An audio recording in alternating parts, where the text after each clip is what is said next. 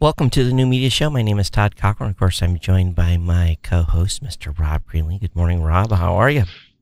Good, Todd. Good morning to you, too. Good morning on a holiday weekend, Labor Day here in the U.S. Not that it matters to all those that listen outside of the U.S. They could care less. And we are laboring. We are still laboring, yes. So you text can't get enough, Todd. We just can't get enough. Yeah, you text me last night. It was I was laying in bed actually reading something. I was surprised you were up at 1 o'clock in the morning. Were you out partying last night? Oh yeah, totally. No, Todd, I do that every night. No. So I never get a text that late from you, so I was surprised, and I was jet lagging a little bit. So I don't know if my responses were coherent or not, but I was in and out. Well, Todd, I know that you're 3 hours behind me, so I figure it's probably okay to text you at that time. Yeah, I'm usually, believe it or not, I get text up to about 11 o'clock at night, so I'm... Yeah. And it always amazes right? me. Yeah, it always amazes me. What are you doing awake at this time? But anyway. Trying to catch up with stuff. We are here. And back in the studio and back up on Facebook and on YouTube. So if you're tuning in now, welcome. The whole last week, that experience with the other website wasn't bad. The media go ahead. Fire Talk. That's what you're talking about. Yeah, right? Yeah. So they do provide a video embed. They don't provide you an audio embed, so I was able to download that and use it. Their sync is pretty good too. I will say on Blab it used to be 3 or 4 frames, and they were I didn't have to adjust the frames at all. So that was, to me, was pretty amazing. So you got the video, which means that you were able to get the audio. Yeah. Okay. Yep. Gotcha. Yeah, it's great. So pulled it out, and it worked out good. So I think they may have a future, but I just wish they had the same social interface that Blab does. Their social stuff is a little different. Yeah. But it's not as clean, I don't think. No. But it works. That's the main thing. It does. Even though it took us a little bit to get into it the other day, but other than that, can't complain. Yeah. That seems to happen every time we get into a new platform. So it looks it's like never as seamless. Yeah. So no cat. So I assume you're at your other place today. Yes, I am. Yes. And the broadband's working. Yeah, of course. And you're using that despised mic that I don't care for. Oh, the ATR 2100 that most other people actually are fawning over. Yeah. I have one, but I have yet to use it. Stubborn about that, aren't you? Yeah, I'll use it sometime when I'm on the road or something. It sounds okay. I'm just not a fan of it. Yeah, I mean it does a good job. It does a decent job for what you pay for it. I think is the bottom line for it. Very inexpensive. Yeah, but it has gone up lately though. It for a while it was like $70. Now it's over. I think it's like $89 now. Cool. It's because it got more popular. They increased the price. Yeah, well, that's what happens. Just when you travel with that thing, be very careful of the switches on it. If you they don't take a lot of abuse. That's what I ruined one by just having it in a travel bag and not protecting the switch on it. Okay, I actually have like a little carry pouch that I put it into. Yeah, I do too, but somehow it got banged. There must have been something. It got banged. Oh, okay. So that happens. Will happen with any mic, but I do have a nice new shiny mount here. Did those bands, those rubber bands, wear out? Yeah, they sure do. So, so stupid me. This just goes to show you how, I was just like, well, screw it. I'll just order a new mount because I couldn't find anywhere to do the bands, and I had sent Blue Mike email saying, how do I get new bands? And it had been the weeks had went by and they hadn't responded. And then I ordered the new mount, and 2 days later, I got an email from Blue Mike. Oh yeah, we'll send you some bands. No! I'm like, shit. Yeah, I've got 3 mounts like that for some old mics that I had, and I just gave up on those things because I couldn't figure out where to get those bands. let alone try and put the bands into those things. So they're going to send me the bands, and I'll recondition the other one, and then I'll vacuum seal it, and then I'll have 3 years or 4 years from now, I'll have another mic. But my other mic stand was getting all kinds of patina on it. I don't know if it was from spitting it on all these years or what, but I removed the original. Yeah, spit guard, right? Yeah, so I'm trying to find something different for the front here. It works okay, but anyway, so yeah, it's actually a pop filter. It's actually a pop filter, but I call it a spit guard. Yeah, me too. I don't want to spit on my microphone. But I've thinking about making a investment here in the studio. Wow. I haven't. I'm still on the. I'm all about cleaning up the wire flow, and the folks at NewTek have this box called the Talk Show, and it'll allow you. I've heard about this. Yeah, it'll let you do up to 4 Skype, and I'll never do 4 because I don't have enough bandwidth here to do 4 Skype connections. But you can do up to 4, and gives you a little better audio and some other stuff. It's a significant investment, but I would really it would really clean up all this down here. The Mac Minis are still doing fine, so I've just been thinking about it, so we'll see. I'm not going to pull the trigger anytime soon, but I'm just... Could you sell back your current TriCaster? No, the TriCaster would stay. The TalkShoe system would do strictly the Skype incoming. Oh, I see. It's an add-on to your current system. Yeah, it would be an add-on, and it would, it interacts nicely, and, there's everything that goes with it. So, I don't know. I'm thinking about it. So it's $8,000. So it's not a cheap investment, but, every once in a while, I have a budget for the studio and this year I've really spent nothing on upgrading the studio. So just, little incremental pieces, but this would eat up all of my upgrade budget and then some. So I wouldn't be able to do as much next year, but I really don't need to change anything. Yeah, it's kind of hard to get anything from the TriCaster folks. Oh yeah, for less than $5,000. Right. Yeah, it's normally 10 or more.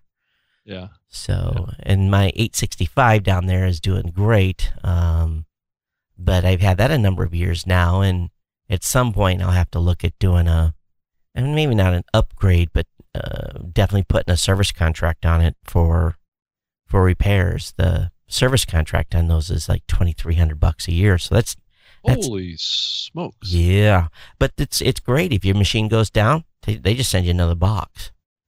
They FedEx you overnight a replacement box, so you're paying for the ability to, not be down.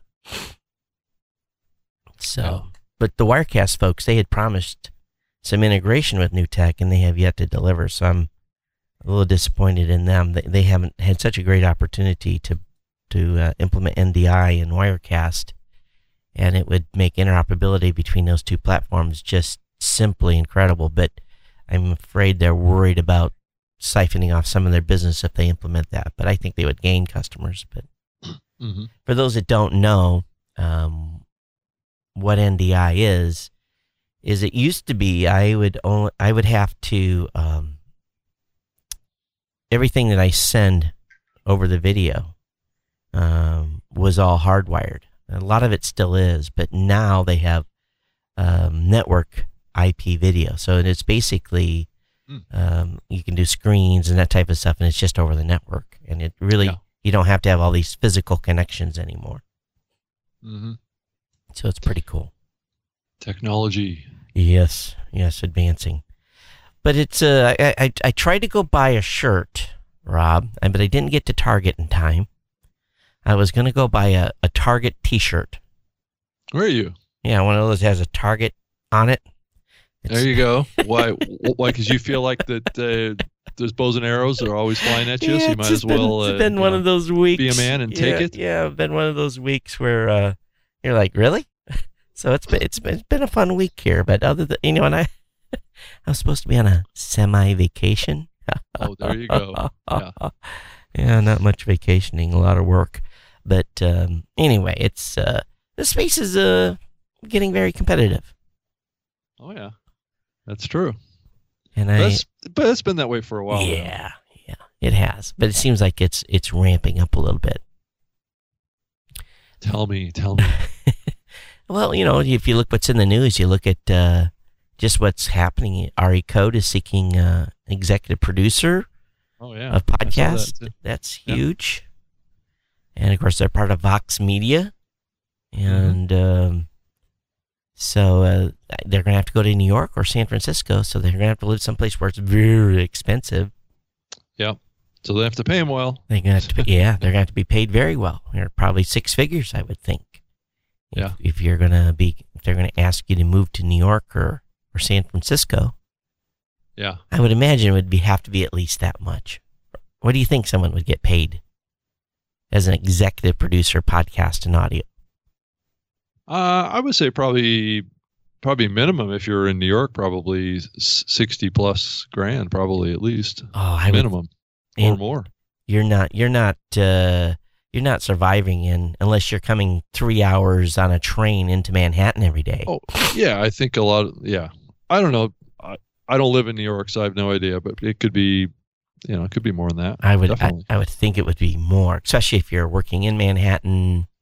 I think the basic professional salary in that city is starts at 100. But well, yeah, I agree with that for most jobs. You're right. Yeah. So I don't know. Maybe someone more smart than us will know what that job will bring. But it would seem, and if it's even in San Francisco, if you're gonna.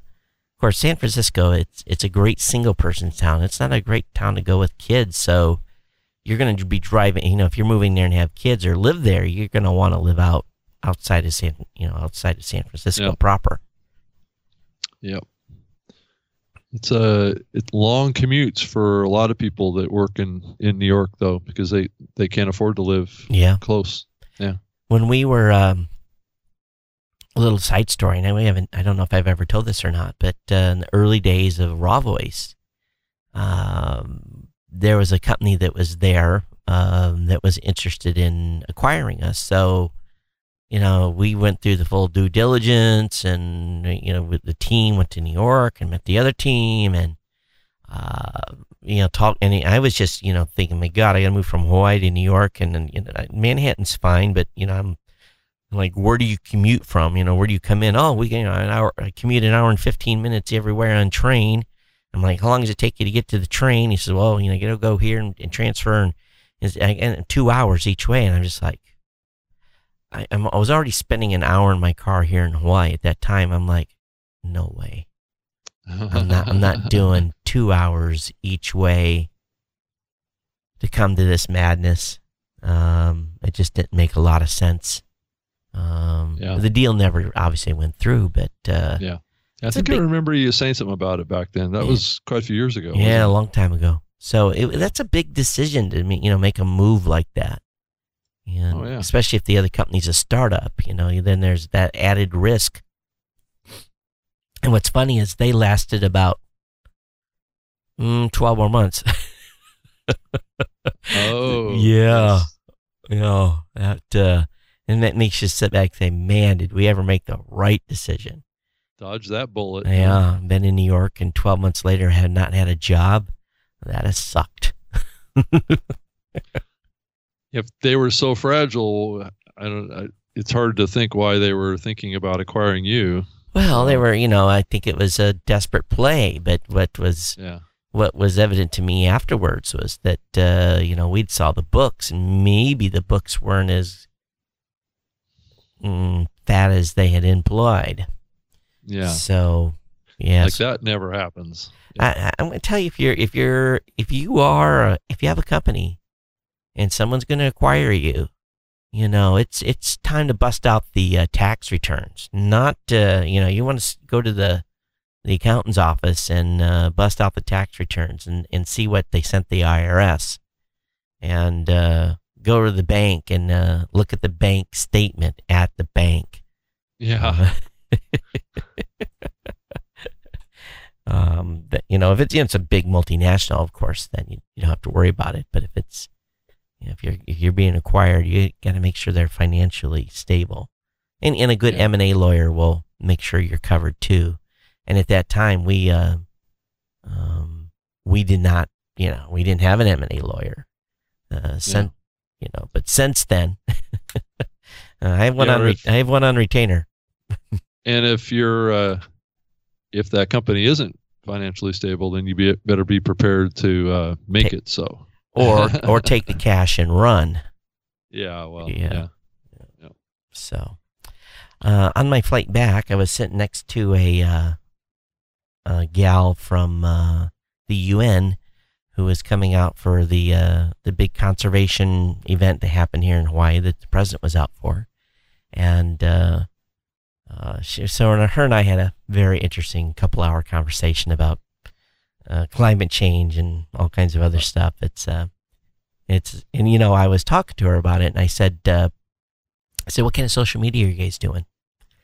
And she told me, and I'm like, she actually works with for the UN in Bonn, but she's originally from Mexico. A weird thing. She's a secretariat, so she has and I don't know where that's a title, a ranking in it. Mm-hmm. Speaking, she wasn't a speaker. She was a panel speaker, so she definitely wasn't. She was probably, I don't know, mid-level or something, and but she was talking about the social media stuff, and I'm like, okay, you've got a lot of climate deniers, and this is not meant to be political. So everyone that's listening, if you don't believe in climate change, that's fine. But I told her, I said, the folks that are climate change, they don't believe that there's climate change happening. I said, you're not going to convince them with science. I said, they don't believe the scientists. They think it's rigged. They think the numbers are skewed, whatever. They think there's an agenda, blah, blah, blah. Mm-hmm. I said, the way you're going to be able to reach people to make them start having opinion changes is if you go out and find that Alaskan that's seeing stuff happening in their village, or the Pacific Islander. I told her, you got to capture the real stories that are unfiltered from the people out there. And I said, and if you start, telling those stories and keep your opinions to yourself and just collect the stories, and put those out as a podcast, I said, from an educational standpoint, number one, it'll educate the people that are concerned about climate change. At the same time, it may trickle over because people that don't believe in science, or anything else, and again, this is not supposed to be political, but I'm just trying to make a point on what could be a great podcast series, would be getting these stories. And, man, she pondered that for a while. And she says, sure. And I said, you got to understand. I said, I know people that don't believe in climate change. I live in Hawaii, and they don't believe in climate change. We see the changes, what's happening here. And I said, so you're not going to convince them with some scientific report or how much, what the weather's doing. You have to collect those stories. So took her card. She took my card. So we'll see. Maybe we'll get a new podcast series out of this group. That is, where it's more, she was going to the conservation, and the president had just expanded the Hawaiian conservation area, basically no fishing and that kind of stuff. They weren't necessarily, this event necessarily wasn't a climate change event that happened in Paris, but it was she was tied, it all kind of ties together. So, and same thing about conservation of animal resources and that type of stuff. So we'll see what they do. And she was kind of like, I need to talk to my people about this. And it just kind of amazes me that here you have, a group that has to get a message out, and they're kind of using old traditional methods. They're not using a lot of new stuff. So it was kind of interesting. What do you think? Yeah, I mean, the UN has put out podcasts in the past, so it's something that's not something that they haven't done. So, UNICEF has had podcasts, and lots of kind of folks that are kind of in that area with with the UN and all that kind of diplomatic stuff have been working on projects for many years. And I think bringing stories like that is perfect for podcasts, as long as it's done in a creative and professional way, and not just some boring kind of spiel that oftentimes happens from podcasts coming out of the UN. So yeah, it'd be great to inspire them like that. I think the key is the, just, step back and let people tell their story. Mm-hmm. Yep, exactly. All right. Oh, hey, this is, I just got a message. I think that the Podcast Legends shows is going to have Don and Drew on today. Mm-hmm. That'll be a fun interview. Go. Yeah. That show's blown up. It's doing very, very well. That's good. Yeah. So, you just never know what you're going to get from podcasters. You don't. Trying to dig the dirt out of them. I was trying to get Michael Butler to tell me the inside scoop of Mevio, and he told me, he says, I got to wait another 20 years so when I'm on my deathbed to tell the real story of what happened at Mevio. And I was like, damn, I didn't get it. So, I'm sure he told you a little bit, probably. Just not all a little bit. He talked a lot about Ron Bloom, and a lot of people don't know who Ron Bloom is, and how Ron was able to get the millions of dollars he's able to get, and he said he could talk the pants off anyone. So, yeah, I met Ron a couple of times. He's a smooth character, no question about that. But he also had some rough edges, as I recall. Yeah. So he was a very, very typical Hollywood kind of executive type, where they're nice on the front end, but they're tigers on the back end, So they'll chew you up and eat you alive if you give them an inch. Well, so yeah, it was fun hanging out with Michael. Michael hasn't changed, hasn't changed a lick. He's the same dude. So, yeah. And and he's still doing his show too. So, yeah. He goes way back to the early days. Yeah, right? he was real early. Yeah, he was one of the first probably dozen or so. But I don't think Michael has really been that involved in the podcast community over the last few years. Yeah, he's just doing his own thing. Kind of out of the pocket, as they say. Yeah, he puts out one episode a week of the Rock and Roll Geek Show. He's got a user support model, value for value, where people contribute to his podcast, and he doesn't take any sponsors. So, he's having fun he's doing the show to do the show because he loves it. Yeah. In the end, it's for most people, that's what it's really all about. Hey, Todd, we've been talking about the Amazon Alexa for many, many months here on the show. And just for those that may not be aware, which I'm sure is becoming a smaller and smaller list, this is a voice recognition, voice response platform that Amazon has put out. And there seems to be a lot more interest that's bubbling up around that platform with podcasting.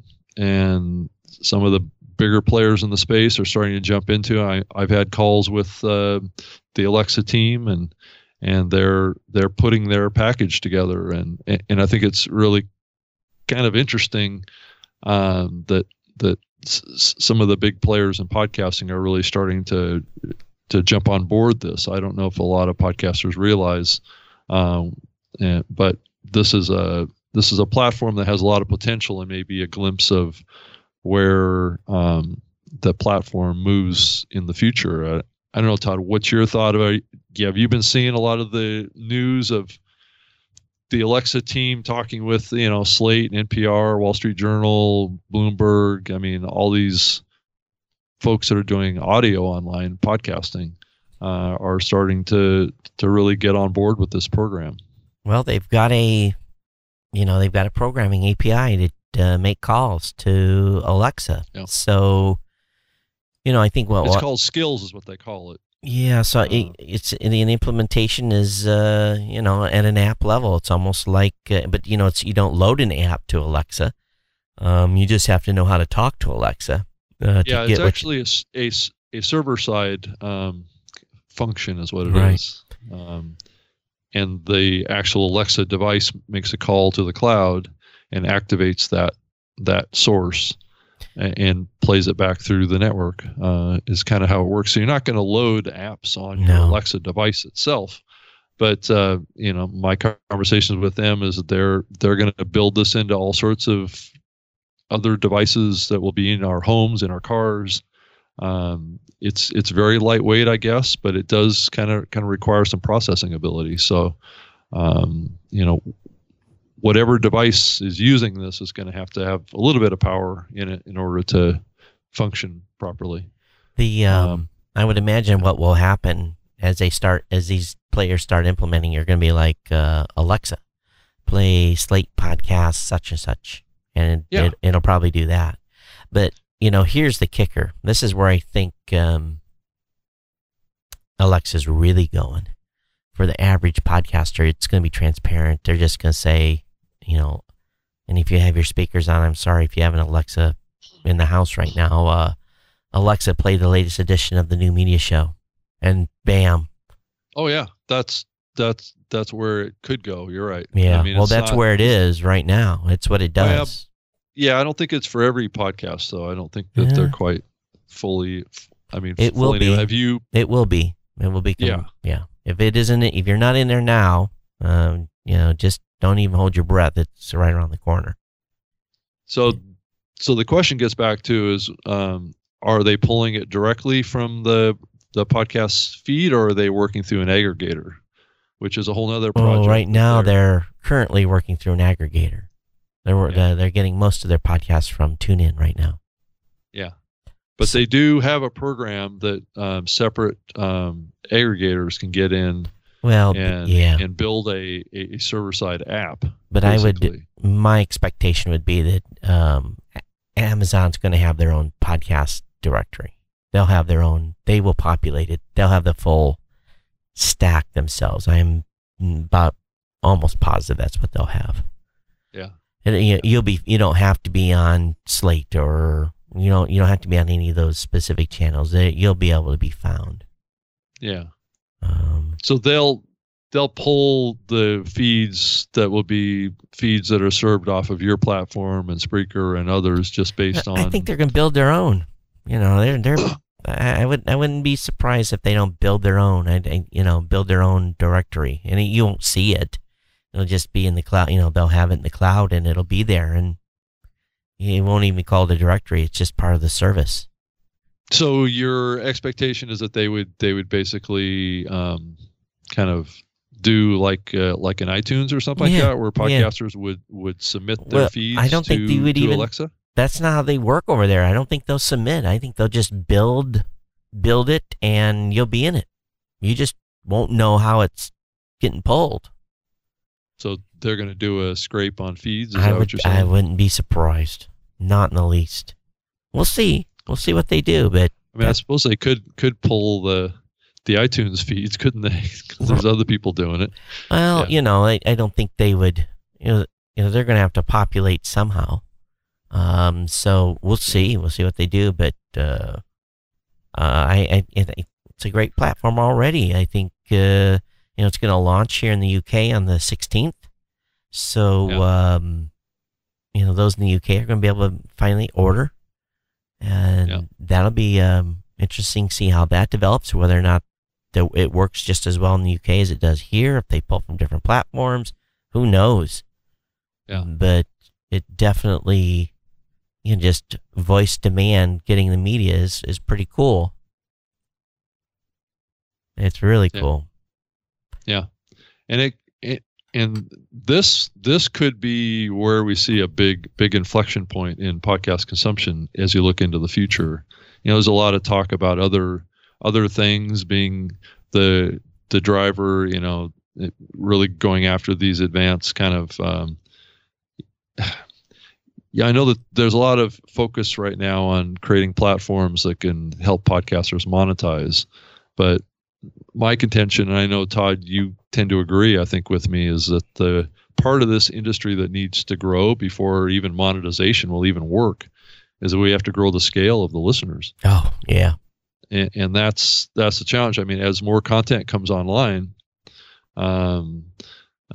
we're just basically splitting the audience smaller and smaller, which means individual shows aren't going to get large. In order to keep balance in this space, we have to grow listeners, and the monetization part will just take care of itself based on that.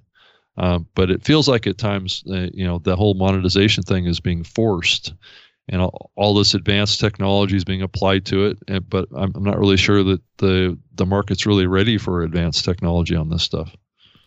Well, it's also volume issue. Yeah, totally. It's a total volume issue. We look at it, and I have the ability to go very, very, very, very wide. And yeah, I think that the opportunity that we got to figure out is how to run ad campaigns across thousands of shows. But we're just not there yet. No. And one of the big reasons that we're not there is that the audience scale isn't there. Right. Well, the audience scale is there wide. But all boats need to rise. Yeah. But it's the media buyers are still largely focused on the big shows. So they are. It's shifted because that inventory is not as available, and and there's 4 or 5 companies fighting over the same chess pieces. Yeah, that's true. Yeah, but you look at. But I think nothing has changed, Rob, from the early days. Everybody's the clamoring for content, good content, is still there. And it doesn't go a week that I don't get a call from someone from a foreign country that's building a over-the-top box, or it just you name it, they're building it, and it's their media content platforms, and they are searching for content. They're looking for distribution deals and looking for to fill their library with content. And they don't even care if it's exclusive. They just want content. Every call that I get like that, it makes me laugh a little bit, because look at the amount of content that in the podcasting space, you and I and this audience, there's no way we could consume it all. It's just literally impossible. But these folks are looking for a huge scale and good metadata to go along with it. And let's be clear, they're oftentimes looking for the cream of the crop too. They're not looking for large quantities of content. I know a lot of the new platforms that are coming into this medium are not looking to take everything, and that's a challenge for everyday podcasters. Yeah. A lot of these new platforms are trying to skim the cream of the crop, which is playing right into the whole issue that we were talking about around advertising too. It's a similar issue. But a small set of shows is going to grow big, and the rest of them aren't because of that. Well, let's just remember, this space was made by a bunch of revolutionaries that refused to be allowed to be controlled, restrained, held back. The simple fact that we can tell the man, we can give him both double barrels at the same time and still do our shows, and they can't affect our distribution because we have RSS and we have ability to get our media on the go with everyday average listeners. Now, you still have to build, challenge to build audience, but the simple fact that no one can control us, the cable company can't say, hey, we're cutting your channel 323, you're off. No one can do that to us. So regardless of where the market goes or where the space goes, there's always going to be opportunity for a show to grow, and no way to be denied distribution. Okay, so guess what? But some of that is happening. Well, if distribution is being denied. Okay, well then don't promote them. They don't get any. It's stupid that those groups are doing that, because you anger okay, so let's say you take 1,000 shows. You anger the 150,000 rest of the shows, and they will never, ever give you a single piece of airtime on their podcast ever. I don't promote platforms that don't distribute my show, that refuse to take it. Never talk. Matter of fact, news articles, don't even talk about them, because I'm not going to give them any press. So my audience, sure, they may be denied being able to get me on that platform, but doesn't matter. I can still tell them, take me with you on this device, on, the podcast iOS app, or, one of the dozens of other apps that are available for iOS and Android. They're not, it's, I'm not doom and gloom on that. I'm actually pro, screw the establishment. Yeah.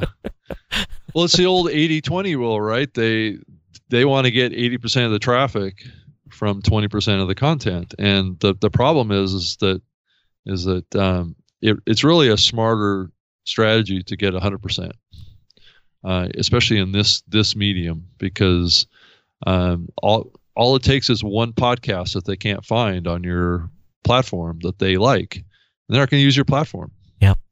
That's all it takes. And that's one of the reasons that, Windows Phone didn't make it, is because that one app wasn't on the platform. Right. And so, you look at a lot of, I'm being real frank here, because there are parties that we're both involved with that are playing this game. Oh yeah. And I don't say a lot to them about this, but I think it's a mistake for them to decide what's good and what isn't good. Mm-hmm. They think that they're curating, right? Right. They think that they're bringing more value to their audience, but what they don't realize is that they're actually alienating probably a third to maybe half of their users. Yep. by their strategy too. Mm-hmm. So I'm not going to name names, but I think we all know who they are that are playing these games. And it's not going to work. There's no history of it working. No, never. And, so it's in my frustration is having to tell podcasters, I don't know. I don't know why. I don't know why they won't take your show. Don't know. Even if you look at movies, TV, and music, most of these platforms strive to get all the music, all the TV shows, and all the movies. Why is it different with podcasts? Is it because Steve Jobs said 5 or 6 years ago that podcasting was amateur hour, and that somehow there's this bad impression that people have that most of the content in the podcasting space is bad content? Sure, there's content that's not that great. Then people just don't listen to it. It doesn't really take up much space on your servers to make it available, and it doesn't diminish the value of your platform to have it there. You have to manage it and make sure that it's looking as good as it can. And maybe you have some criteria. If it doesn't have album art or something like that, maybe you don't include it. But that's a different discussion than saying that you're only going to take 1,000 podcast feeds and you're done. Well, Rob, I'll be honest with you. Blueberry's a small company. We don't have an unlimited budget. We have to work within the constraints we have, and we built a directory that has 336,000 shows on it, and an absolutely stunning search engine to be able to find content. And I'm a small company. I've been in space a while, but at the same time, I don't have 50 coders I can throw at something. I have a small team of coders. Yeah. And so do we. So does Spreaker. Yeah. The excuse that there should never be that resources is not an excuse for big companies. The resources are relatively inexpensive. Well, it's all about priorities, right? You know, like a lot of people know, I used to work for Microsoft and running some podcast platform for Microsoft for many years, and I was battling those battles inside of a big company for many years, and it really gets back to priorities. Yep. It really has very little to do with resources as much as it is priorities. It's the engineering team and the product team deciding what the priorities are. And I had stuff on the roadmap when I was working on Zune for 2 or 3 years. It was always like a P2 or P3, right? And it was like, oh yeah, we'll get to it, the next cycle. Okay, so when is it going to move up to a P1? Right. It's like the executives always add a new P1 above it, and it stays down there as a P2 or P3. We've got stuff that internally, I've got a running spreadsheet that, lots of, you have this idea, ding in the shower, you add it to the spreadsheet. It's every software company has this dilemma, right? How do you prioritize things? And there is some sort of a resource limitation driven into those priorities. If the priorities, so if you have a bunch of P1s and you only have so many developers, then that's what's going to be worked on. And if another P1 comes in there, then that's what works on, and the P2s and the P3s just get stretched further and further into the future. And at the end, after a couple of years of that, you just have to ask the question. It's like, are those P3s ever going to be prioritized? And if they're not, then that's another discussion that we need to have. Right. And if that's the case, then why have them on the list? Is it just to appease us, or what is it? So anyway, these are challenging software questions that happen in startups and in big companies. They're really a problem in the big companies because they're very top-down driven. They're usually not bottom-up driven that much, though they'll tell you that they are. Now when I say bottom-up, I'm talking about customer-driven.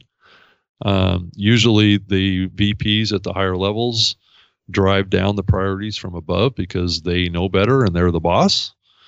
So that's how it usually works in these big companies. Oftentimes when you talk to the people that are program managers or ones that are actually doing the work, they'll tell you that they don't agree with the priorities and that they wish it was different. Oh, I drive Angelo batshit crazy. Yeah. Yeah. So yeah, and that's just the nature of human interaction in these things too. The power structures are what they are, and Microsoft and Google and all the players in the space all have to fight these battles. And I know that oftentimes too, as programming is full of rabbit holes, you expect to get from point A to point B in X amount of time, and that you just never seem to make the deadlines that you try to set internally. There's just stuff that comes up. It's tough. And things will break, and those engineers have to spend a week trying to fix something or upgrade some software package that's running on the server. Some security thing comes up, and you have to update 30 servers. Yeah, exactly, and that just pushes your roadmap back further and further because they're keeping things alive instead of building something new. Right. So anyway, it's what it is. It is, and it's nice to have had a head start. But boy, I tell you, sometimes I feel like I'm doing this. It's crazy. And I don't, it's tough. Shoot, my phone is going crazy here. Hang on. That's a cute ringtone. Yeah, I have a new. I have a new phone. Did you? Yeah, you told me about that. I didn't know Windows was still making shows. Or phones. Yeah. Phones. Yeah. Yeah. Well, they are, and I'm all in on the ecosystem. Yeah. So. Samsung's got a serious issue with their Samsung 7 Galaxy Note that's exploding. Global recall. Wow. Hey, I also noticed that Gimlet the startup series that they have, I guess, is being adapted to television, which I think, yeah. It's jumping the shark. Well, it is a little bit. It's also following in the trend line of let's try and grow the revenue base of this show concept, and expanding it into television it's a huge distraction for the podcast side. So, other folks have done this as well, and sometimes it works okay, and sometimes it doesn't. Yeah. So, but anyway, that's something that's happening. I'm sure it will help the image of Gimlet as a content company, and that's part of what they're trying to do. They had some capital investment. They need to show something for it. Yep. Hey, how there's an article on the Observer talking about Tim Ferriss, and to be honest with you, I don't know Tim at all. I don't know Tim either. And they're saying he's the Oprah of audio. And behind the podcast with 70 million plus downloads, the Tim Ferriss effect. I'm just not up to speed with him very much. I don't think I've ever listened to his show. Have you listened to his podcast before? I haven't listened to his show specifically, but I have listened to a podcast that was done by him and Kevin Rose. That was a while ago.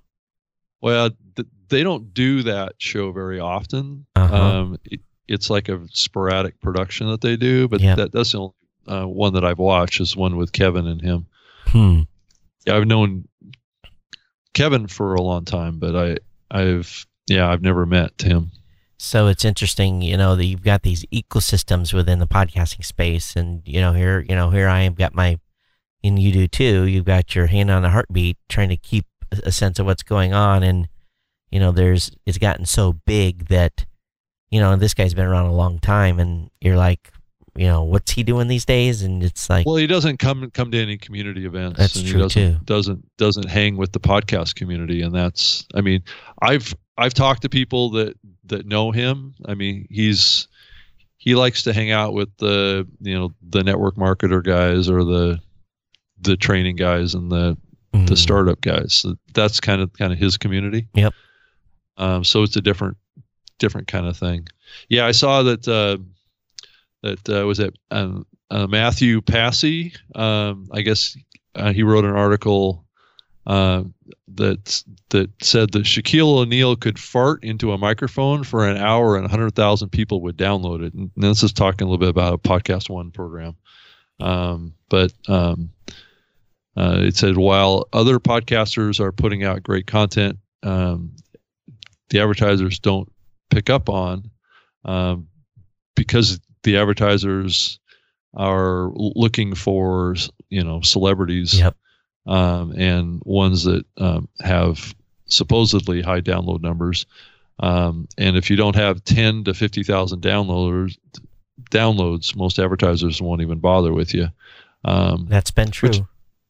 Which I would say is true. I would say, in some ways. Go ahead. Except for with us. Go ahead. Yeah. Well, I mean, even at 10,000, it's hard to get some of their attention. So, well, here's the thing. I've adapted. I've talked about it in the previous shows. I've adapted a new strategy, and I'm using this with every media buyer. They don't get to see the numbers, not until they agree to the show bundle. I don't provide it. I just put the show package together.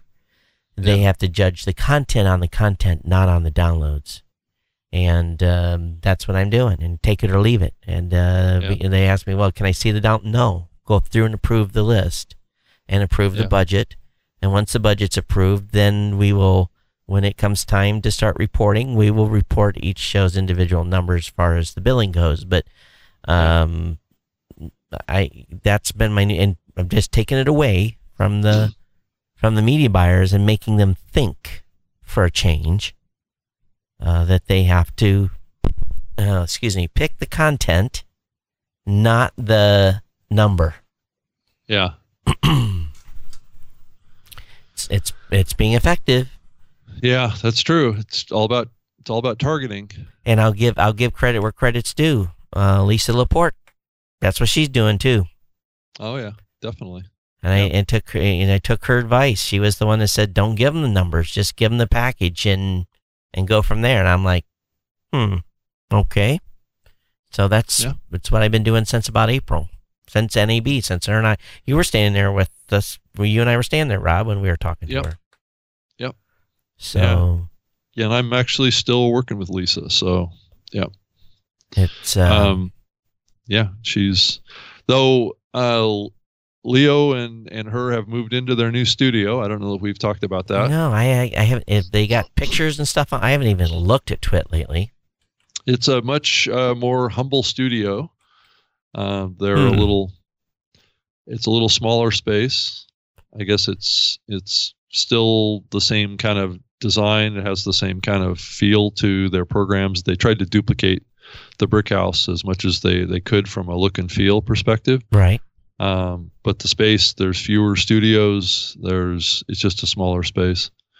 But it has a lot of, I guess, more efficiencies built into it. But I guess they all really miss the old Brick House because it had a lot of space to it, a lot of mystique to it as far as the history and those kind of things. So they were a little sad to kind of move on. But yeah, it does look a little different. The backdrop looks different, doesn't it? Yeah, I mean it's the same concept. He's got the same kind of basic look and feel of it, but it is a much smaller studio. There isn't the depth to this new studio that they used to have. And it's not on a prime location where they were either on the street. They're kind of yeah. Well, that's too bad. They had to move. I know they lost their lease at the place that they were at. But they are doing something that they haven't been doing for a while. They are, at least alluded to this. They are going to do live events again. They're going to be going to these events like CES and IFA and all those events to cover. Yeah. Well, I would think, Todd, that this is just me speaking hypothetically, that it may be a tough time for a network that focuses on tech. I don't know what you think. I mean, I know we haven't talked about this topic before, but I just wonder if it's a difficult time, and maybe this is a little bit of a reflection of some things that are happening to them. Maybe there's less appeal with tech programs. I don't know. What's your thoughts on that? I do a tech program. I'm surviving. I'm doing good. I don't know. Yeah, no. Well, no, I just wonder if there's, if over time we're going to see a decline in interest in tech programs. I think it'll even out. Tech led. Oh man, just dominated for. Oh yeah, it did. But I've also seen a gradual decline in its popularity, though. So certain shows like yours and Twit and stuff have maintained their strength because of the quality and the connection with their audience. I don't know if we can assign quality to my show, but self-depreciating humor here. Well, I'm not the most well-spoken person in the planet. Oh well, I'm not either, so it's all right. We're early podcasters that just stuck our necks out, and we get it chopped off occasionally. Truth be told, just remember, I was a country boy. I grew up on a farm. So there you go. There you go. Hey, that a Matthew Massey article. The title of it was "Celebrities Are Flocking to Podcasts, but Will They Stick Around?" Well, they will if the cash rolls in. And I thought it was interesting. I mean, given my background working at Podcast One and stuff, I got my full dose of that. And let me say, in this article, it's in Adweek. This is also what it says. 67% of millennials say celebrity stars are underqualified to be hosts. Oh, so Doubting Thomases from the millennials. Good on them. Yeah. So, and I would agree 100% based on what I saw at Podcast One. Because most of them are actors. They read scripts. Actors. What you see is not real, right? Not who they really are. It's a fact. They are actors. They do the job well. And I'm not going to. I don't hang out with celebrities. I've never hung out with celebrities. I don't think I've met a celebrity. So. Oh, sure you have. Well, I yelled at Shaq one time at CES. Hey, Shaq, come on the show. He was hauling, with his entourage. Yes, I'm sure he had a few people under tow. Yes, right? a few leading to busting the path. Not that Shaq couldn't do that himself. Yeah, I saw lots of these TV celebrities come in the door and do an interview or something like that on a Podcast One program, and then walk into Norm's office and they tried to kiss the ring, swing a deal to do a show, right? Yeah. And some of them did it, and they flamed out like crazy. Like within 5 or 6 or 7 episodes, there was talk about throwing them out the door. So it just, sometimes these celebrities don't have the personality that a lot of people expect them to have. Well, then that's maybe where they should, use those acting charms they have and have a podcast persona. Yeah, but they don't think like that, because they walk in there and they think that they're just terrific based on who they are. Right. And some of them are no idea how to connect with people either. Well, they have to, and some of the super celebrities, they can't connect with people because people are weird. They, chase them down the street and interrupt them while they're having dinner, and get in their face. It's kind of hard to be humble and be able to talk to an audience in a human way when you're always pursued. You said an important word there, Rob. Humble. Humble, yes. Yeah, I think humility. That's not a term that's well appreciated in Hollywood. No, but I think humility in the podcasting space is an important attribute a podcaster must have. Yeah, I think it's an attribute that connects with an audience. Right. I think you can't take yourself too seriously. And you have to be able to, have a little self-depreciation. I think it helps a lot. Yeah. I think it helps humanize you in the face of your listeners, because they're individuals, they're people that are living normal lives. They like to associate and relate to people that are maybe living maybe a little better than them, maybe, or it's a little bit aspirational. It's a little bit of, I think, jealousy that drives a little bit of audience. I think it's also a little bit of being humble at the same time, being able to relate, I think is another thing. And speaking to them as individuals, I think, that's been a big thing that's been talked about recently in a lot of the podcasting conferences is don't speak to an audience, speak to an individual. Right. Yeah. Hey, Dave Jackson in the chat room says, Tim has big and this is referring to Tim Ferriss. Tim has big names on shows, good interviews, Schwarzenegger, Tony Roberts, Jamie Foxx. I've never been adorned to big names. So I don't know if some people like to follow, and hear the inside story on folks like that. I don't know. I just I've never been enamored with, they're just people, in my opinion, and I'm more inclined maybe to listen to someone that's very successful in the business world. But if he's doing, that level of interviews, he's got to have a huge, massive show. Yeah. Delivering huge numbers, but I don't know if it would appeal to me. Maybe I'll have to check one out. Anyway, hey Todd, I was just looking at Facebook, and I went to your profile page. Yep. And I was just looking at the process of finding our live stream on Facebook. Yep. And I didn't see it in your news feed. But when I went into the search field, I typed in new media show, and it came up. If you go to facebook.com/Cochran, you'll find it in that stack. It's right at the top right now. I was just curious to put to put that out there, because I went to your profile page and it wasn't there. So, but I had to do a search by the keyword that was in the post itself of the actual live stream, and it found it. Right. I don't know why it's if Facebook's got a huge potential winner here. They just got to find out a little bit better way to promote it. Discover it.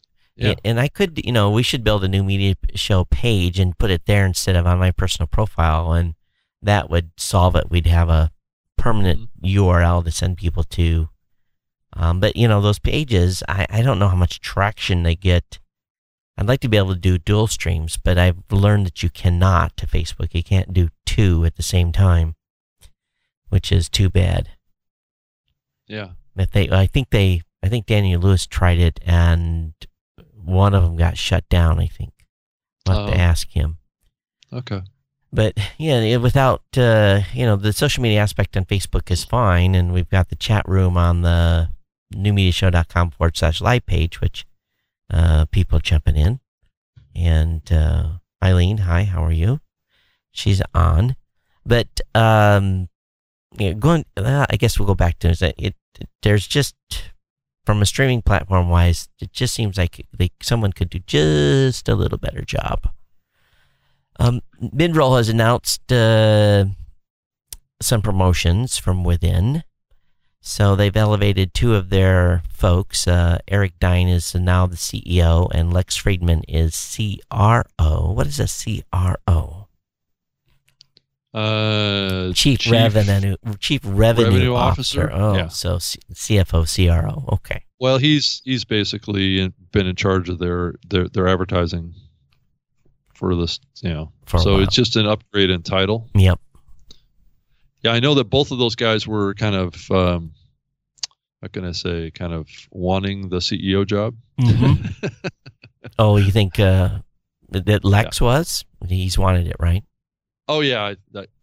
So then Eric being announced as the CEO might rub Lex the wrong way? Well, let me just put it this way. I'm sure that it was just, it was just one of those things that both of them had to be taken care of, as they say. Uh-huh. So it makes sense. If you think about it, I think both those guys are really key to building that company. Yep. And I'm not surprised, who they picked.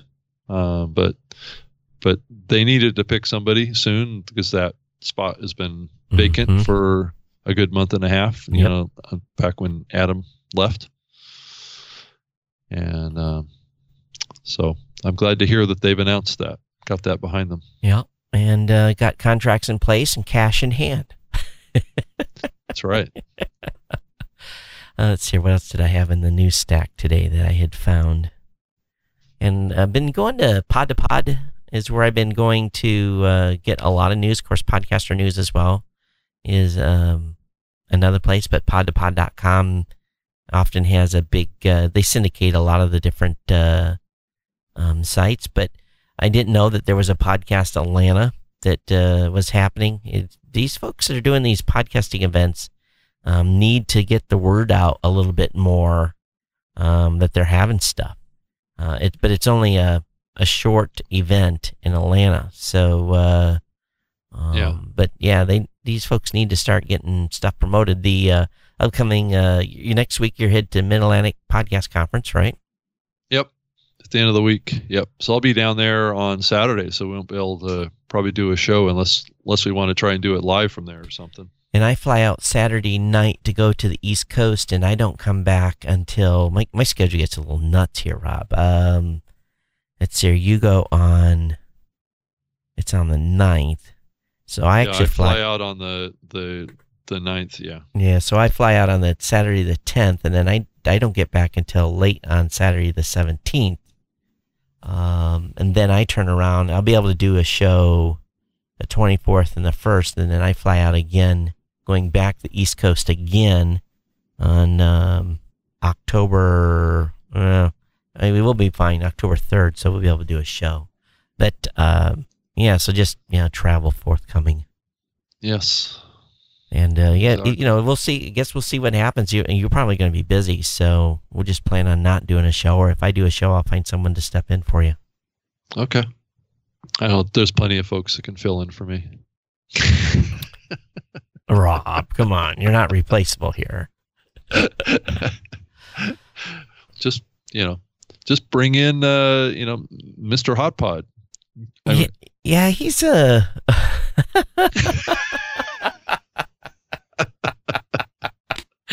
Oh, a little internal joke there. So, what is Mr. Hot Pod reporting on these days? We're talking about Nick Quah. Yeah. Oh, I don't know. He's been. I did notice that he's starting to talk more about Art 19 now. Oh, so. Yeah. I wonder. Interesting. Yeah. he got included. They got included in the East Coast bubble. I guess so, but he's in LA, so I'm not sure how that works. Yeah. So he actually reported on a company west of Boston. Oh my God! Is there a? I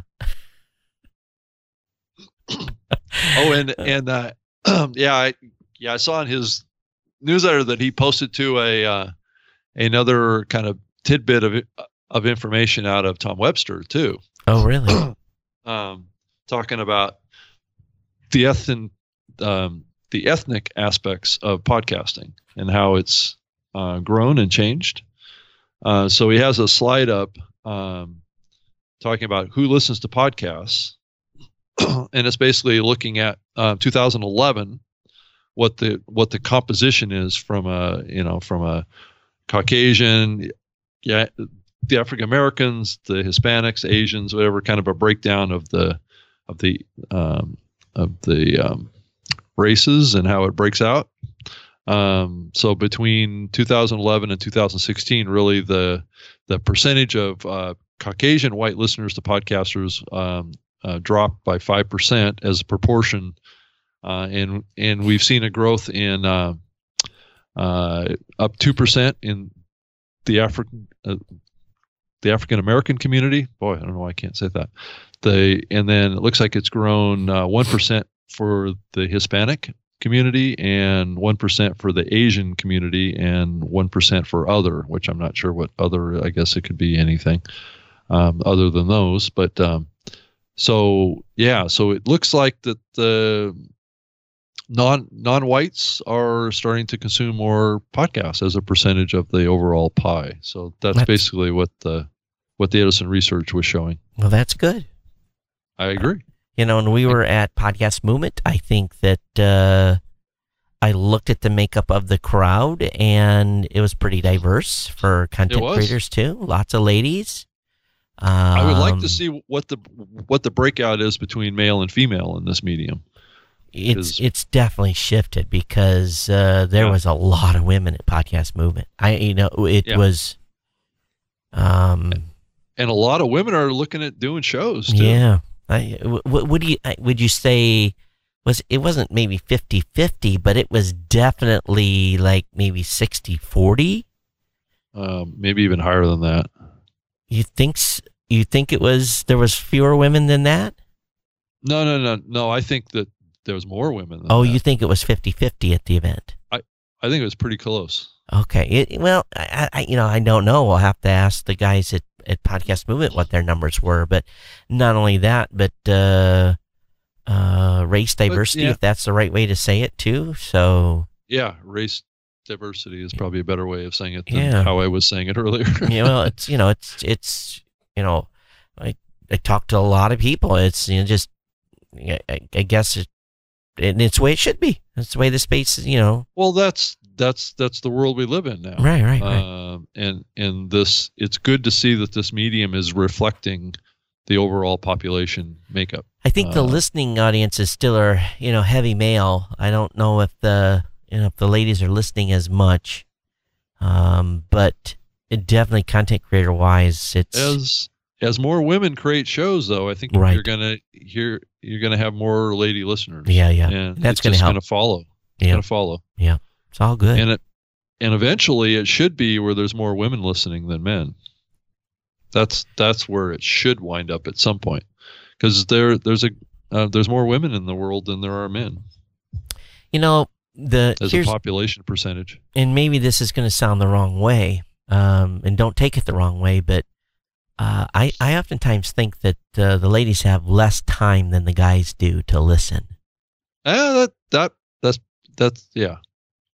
Especially if they're mothers. Yeah, and depends. Well, if they're working moms, especially. Oh my God, you know, and so I don't know, and maybe this is I mean, a lot of women work out, and a lot of women spend a lot of time in their cars. True. So I think that there's still time. There's still time. Yeah. Who are they transporting in the cars? Right. Are they? Is someone fighting over the iPad to watch Barney, or someone, or do you have a teenager in the car who's already tuned out and listening to their own thing? But if you're talking about a professional woman that doesn't have any kids or whatever, I think they're prime candidates to be heavy consumers of podcasts. Yeah, we'll have to get some ladies on here and ask them. We'll have to get Elsie on, and maybe she can give us some insight on what's happening on the ladies' front. She'd be happy to come on, I'm sure. Yeah, but it's good. I think that the space needs a diversity of voices and opinions, and it's good for everyone. There's too much stupid stuff going on in the world today. We need people that are, a diversity of content and opens people's brains a little. Yeah, definitely. I also noticed that Roddy Swearing just got hired by Art19. So I don't know if I don't know him. The community knows about Roddy, but he ran the Sideshow Network down in Los Angeles for many years. Yeah, I've worked a lot with Roddy over the years because Podcast One, Roddy oftentimes took the Podcast One kind of I don't know if they're rejects or the ones that got kind of booted out of there, that the hosts were looking for a better place to go. Right. Roddy would oftentimes pick those shows up from me, so I worked a lot with him on show migration off of the Podcast One platform over to Sideshow. So I got to know him pretty well, and he's now left Sideshow, or the Levity group down there, which was really focused on it's basically a studio is what the Levity group is, and a talent agency. So he was like working on this podcast network down there. It was kind of like a side project that they were hoping to funnel a bunch of talent into, based on them being a talent agency. And it just, he got his resources trimmed back more and more and more, and eventually he just left. So now he's the executive vice president of content over at Art19. That is very curious, and if you think about, they're definitely spending some money in this space. All these people that they're hiring, I don't know who they're representing. I don't know that I've lost anybody to Art19. So yeah.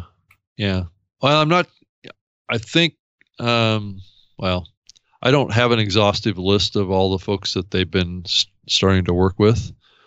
The one that's most public right now, I think, is the deal with Midroll. But then again, they're not using them 100%. That much. Yeah.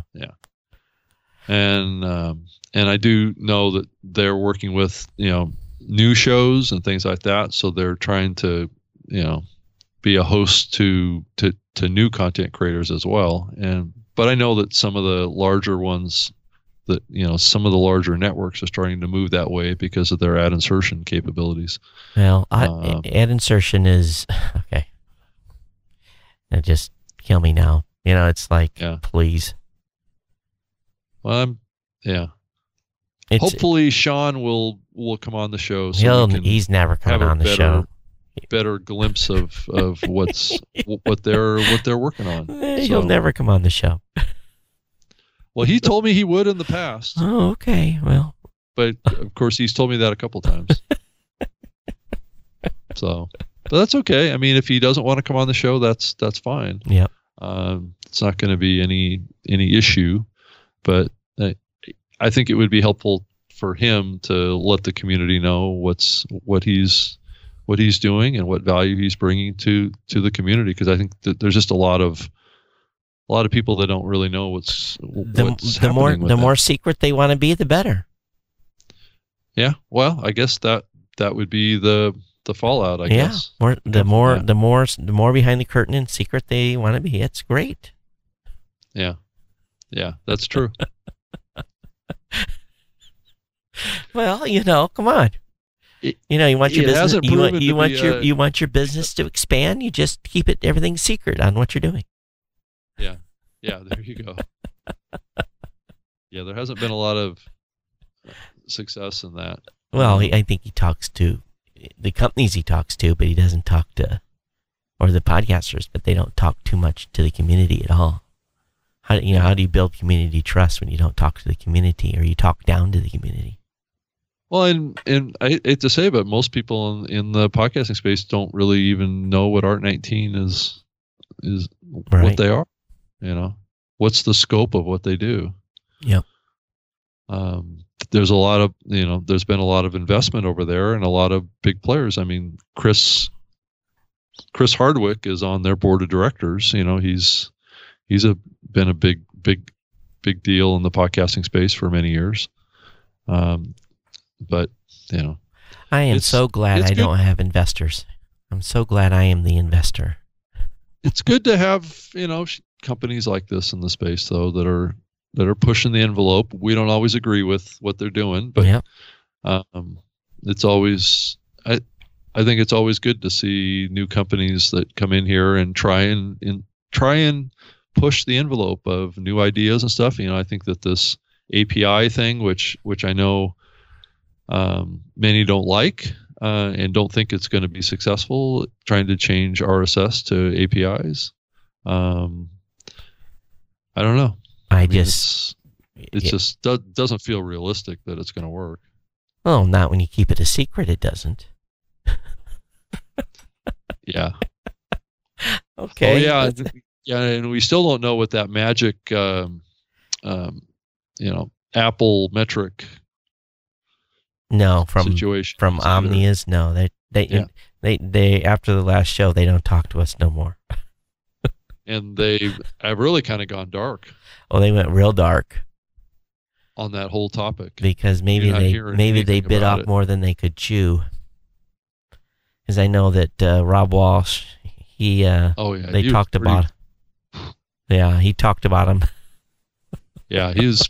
I think he was worse than we were on it.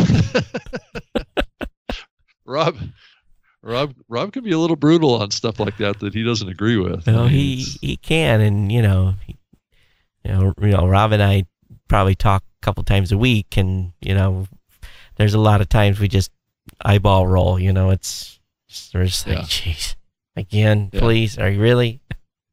Yeah. But now they know better, so we can all move on, and everybody's good. Yeah. So I'm excited for the IAB document to come out eventually, though. Well, yeah, me too. I don't know the date, so I haven't heard anything about it here in recent days. Yeah. So probably by the end of the year, you think it'll be out? Oh yeah. Because the buyer's guide document, which is in update right now as well, cannot be released until the measurement document is out. One feeds the other. So, but you also, we have to give some time to the industry to make some changes. Well, once it comes out, then each company will have to say whether they comply and support or not. That's what it's going to come down to.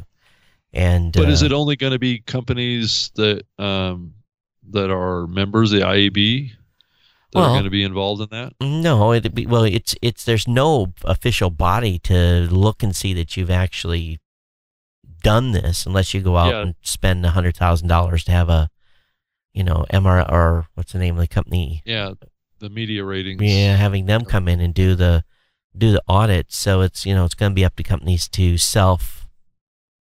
certify. You're saying yes, we meet these we meet these requirements.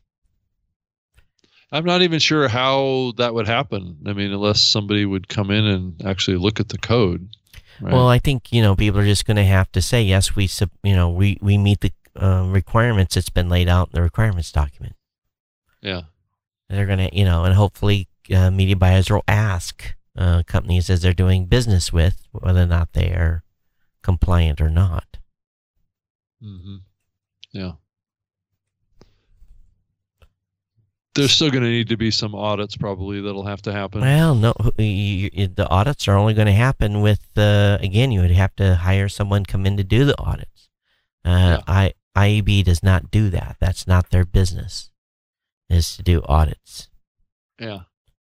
So I'm just curious. I mean, it's great that these standards are out there, but I'm just, that is a missing piece.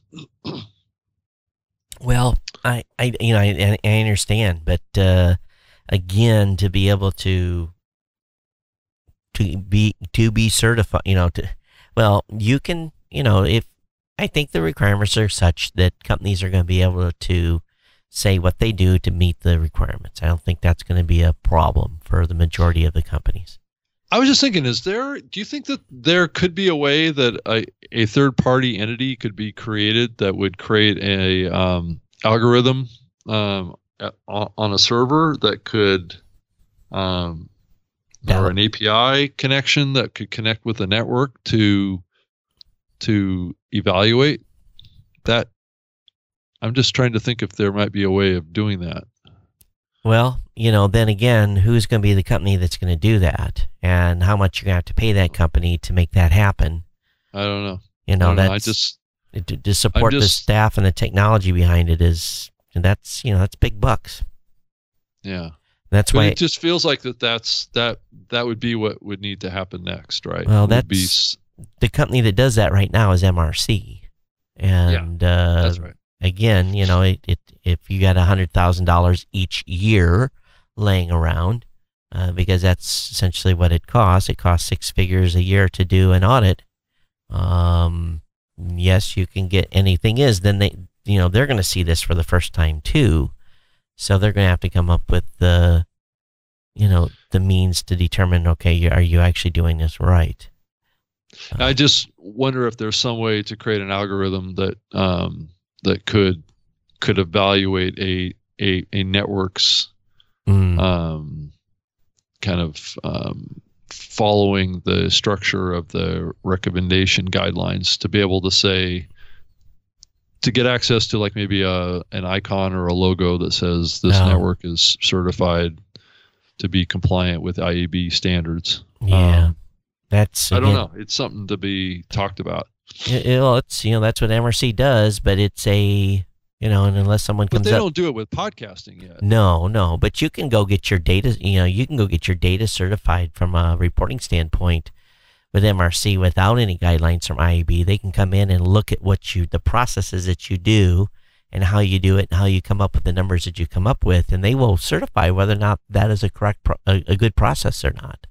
Based on the IAB's recommendation? Based on their scientific, based upon their team's evaluation of what you do. But now that there's going to be a standard, at least you have something you can flip back to and say, okay, here's the base, here's the minimum, But I don't know, we've done audits before, but, I'm in the business, so how can I be that doesn't make any sense. I'd have to spin off a new office somewhere and separate staff. And well, I just wonder if it makes sense, given that, to come up with an association again. But the question then is okay, so still it comes down to cost. You're still going to have to pay someone a significant amount of money to do this, and then there's the trust and the NDAs, and you're going to have to look at people's code, and it's not just it's not a trivial thing. I agree with you. No, it's not trivial. That's why I wonder if, as this industry grows, we need to think about forming a industry association again that can fund certification processes with players that are members, and to be able to do that as a third party entity that can can certify these platforms to be compliant with IAB standards that then can be shared with advertisers to say, we are all, this platform, all of them are compliant with the reporting recommendations of the IAB as a minimum. Right? Yeah, I think initially yours is going to always be a little different, and some of these will be different. I mean, I think Lipson might be a little different from you and different from the IAB standard. No, I think on the basic measurement requirements, we may have to make a tweak. Rob may have to make a tweak. And once we do, the base numbers from both of us should be at least time periods and everything else that goes along with this, the guidelines will be, I don't think there'll be that much delta. There's never been much delta between us and Rob anyway. No, that's true. So, time will tell. I don't know if we ever have to make a tweak or not. I don't think so. But if we do, it's minor. It's just a variable in the, how long we hold data for, and before we count it again or something to that effect. Harold was asking. I'm here in Hawaii, so in the studio, and then Rob's at his second place. Yes. Second place. His home away from home. Yes. But otherwise, it's we're already at 90 minutes. I guess we'll see. We'll see what happens when this comes out. The IAB does have a technical group, but it's not their job to. They're not in the auditing business. Yeah. So we'll see. And I think the main thing is there'll be something on the street that I think for the most part the measurement docket probably will not be read by media buyers. The buyer's guide will be. I think that the measurement guidelines document at least will be something that we can talk to, and that the companies will have to say, yeah, we comply. And on face value, you're going to have to take that at face value that they're saying that they do. I mean, at this point, until there is some way to verify. Yeah. Or someone, I'm sure the big companies are going to go out and look for MRC certification. But, I don't know if that's something that if Rob's going to do or if I'm going to do. That's a big bill. What does it gain? The way I look at it is this way too, Rob. If I have to spend $100,000 a year to, would I have to make an advertising revenue to justify that? Is it's crazy. I have to net put in the bank $1 million. Yeah. That's make a deposit in order to justify a $100,000 bill every year. So to me, financially, it doesn't make a lot of sense to do it. It'd be a cool title. It could be the cool thing to have. But frankly, and this is something that I want to go back to again, I'm not having issues with media buyers questioning numbers. So it's not even for us, it's a non-issue. So I don't even, I don't have media buyers asking me lots of hard questions about the numbers. Because the DR folks, they just back it into performance. They want to say, okay, yeah, we had good performance on this.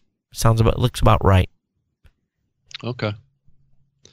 Yeah, I guess that makes sense. I mean, at the end of the day, it's all about results. Yeah. On the advertising, especially on the direct response guys, but it's the guys that are brand advertisers are the ones that are going to be more concerned about this stuff. Yeah, maybe. But if I had Ford come in and spend $10 million for a year, then it makes sense. Let's go out and spend that. Let's go out and spend that money. $10 million. Todd just throws out a suggested number. Just run a $10 million ad campaign on his network. Well, hey, let's be honest. Let's be very, very honest. Drop in the bucket, right, Todd? We are a rounding error on most national advertising budgets. If Geico would 3%, if they would give us 3% of their national television, they could buy the entire space. Every podcaster known to man would have a Geico ad in their show. And that's pretty effective. They could buy the entire space. Yeah, it could be pretty effective too. Yeah, it's going to reach, a billion downloads or something, multi-billion downloads. So, and that's just a percentage of their national television budget. So, we laugh at, we're not getting advertised. If the floodgates actually do open up, then listeners are going to hate us because we'll have a Geico ad, we'll have, whatever. It'll be all national advertising.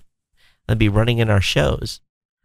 And the listeners then will revolt. Hey, Todd, I just went to the website for the Media Ratings Council. Yeah. Have you been to their website? Not lately. Well, if you're watching, if you want to go to it here, it's at mediaratingcouncil.org. And I hate to say, but it's a website that's from like the early days of the .com era back in the 90s. So they're not exactly at the cutting edge. I'll put it to you that way. Let's see here, MRC. There we go. It's at media. What? Oh yeah. ratingcouncil.org. Hang on. Let me. No, that's wrong site. Let me. Yeah. Let me change here. Oh my God. It's a front page website. Sorry. There you go. Oh man. And this is the company that you'd have to pay $100,000 a year to? Yeah. Yeah, if you look at their little icon there, did you see that? That's the icon. The upper right-hand corner? Yep. That's accredited by the Media Ratings Council. Yep. So it'd be interesting to have these guys on the show. I don't know if they would even be able to do our show, but it's true. We'll see, this is something too. The Media Rating Council was established in the 1960s at the behest of the U.S. Congress, and the mission is to secure for the industry related user audience measures valid, reliable, and effective. This is a company full of auditors. This is what they are. They're an audit. They have big brains that do audits. So they list here. Our membership includes representation from broadcast TV, radio, cable television, print, advertising agencies, advertisers, and internet constituencies. Whatever that is. Well, they definitely aren't using any of their money to upgrade their website. That's for sure. But do they have an app? Now, I do see iHeart Radio listed here on their client list. I do see. I'm trying to find any podcast. EW Scripts. Titan is in there. Triton is in there. EW Scripts Company is on the list. So there's a couple of podcast companies. But just remember what they're Podcast One is on the list. Todd, did you see that? No comment. Okay, so they that's interesting. That's very interesting. I have to go back and look at that. You have kind of snuck that one in there. Yeah, that's interesting. I didn't see that.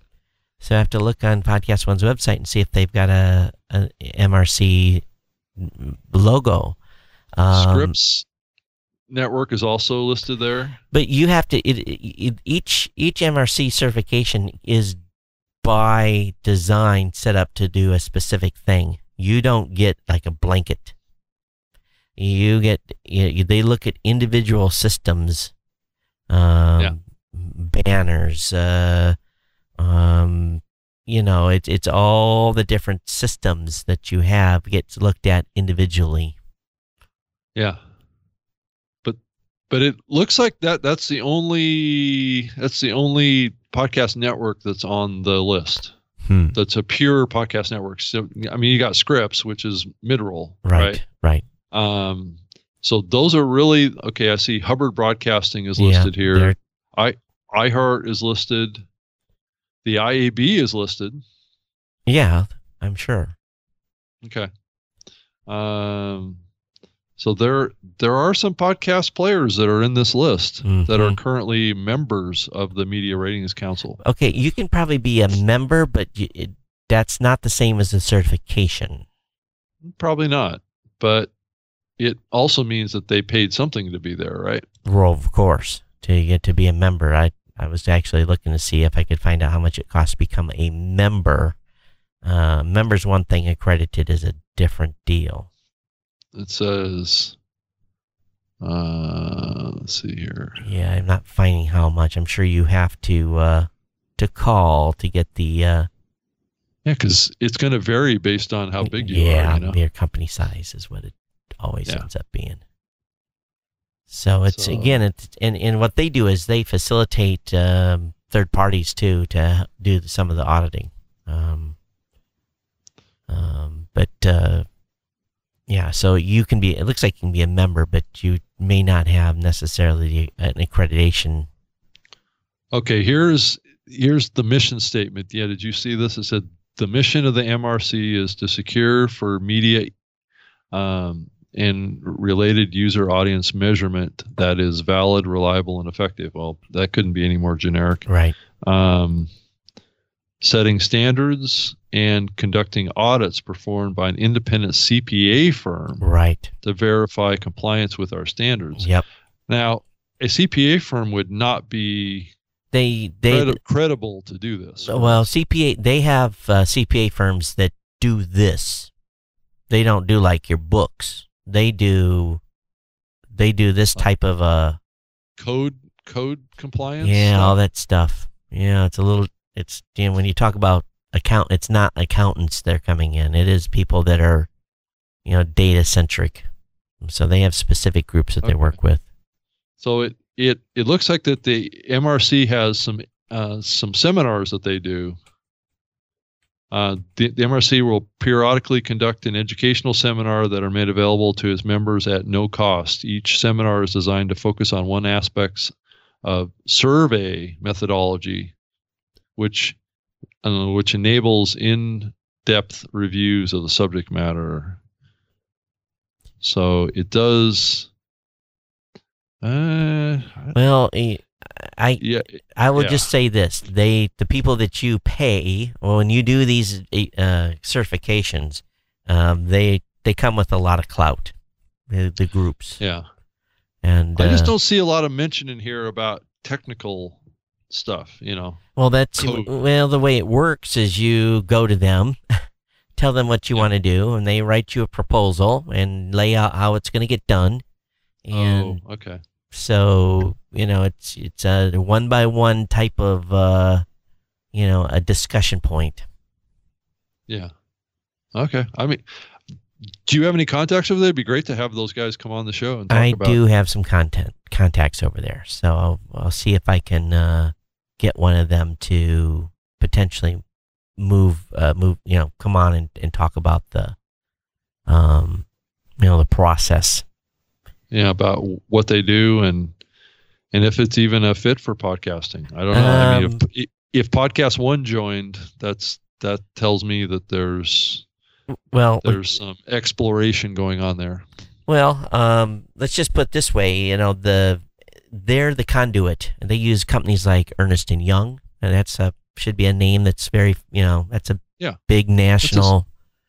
It's one of the top 12 or whatever CPA firms. So that's the type of group that does the actual audits. Yeah. So it's not the MRC that does the audits. The MRC facilitates a company like Ernst & Young or someone like that to do the work. Okay. And they have specific people within their organizations that, do this instead of, looking at someone's books. Yeah. So, that's why it's as expensive as it is. Yeah. Oh, I'm sure. Yeah. So they use those types of national groups, and they have my understanding is they have a handful of companies like that they utilize. So it'd be interesting to learn more about what they're doing here. Yeah. And how that could play a role in the podcasting industry. Yeah. But you have to, when you're going to them, you have to define exactly what you want done to get certified. You have to lay out your, this is what we say we're doing. And then they come in and say, yep, you're doing what you say you're doing. Yeah. Yeah. But anyway, we're long. Right. I'm sure we bored some of you guys. Bored you to death. Yeah. Let's see here. What's Harold says? Audible and podcasts may be forever linked due to those ads. Audible's really not doing podcasting. Yeah. You can't subscribe to an RSS feed from Audible. Let's see what else was said in chat. There was some other stuff. Okay, well. All right. Rob. You want to call it a day? Yeah. Hey, folks, you can reach me here at the show, todd@newmediashow.com, or you can drop me something on Twitter @Geek News. Of course, I'm on Facebook, Google+, all those places. Rob? Yeah, I'm at robgreenlee.com. I do the Spreaker live show at spreakerliveshow.com every Wednesday, 3 p.m. Pacific.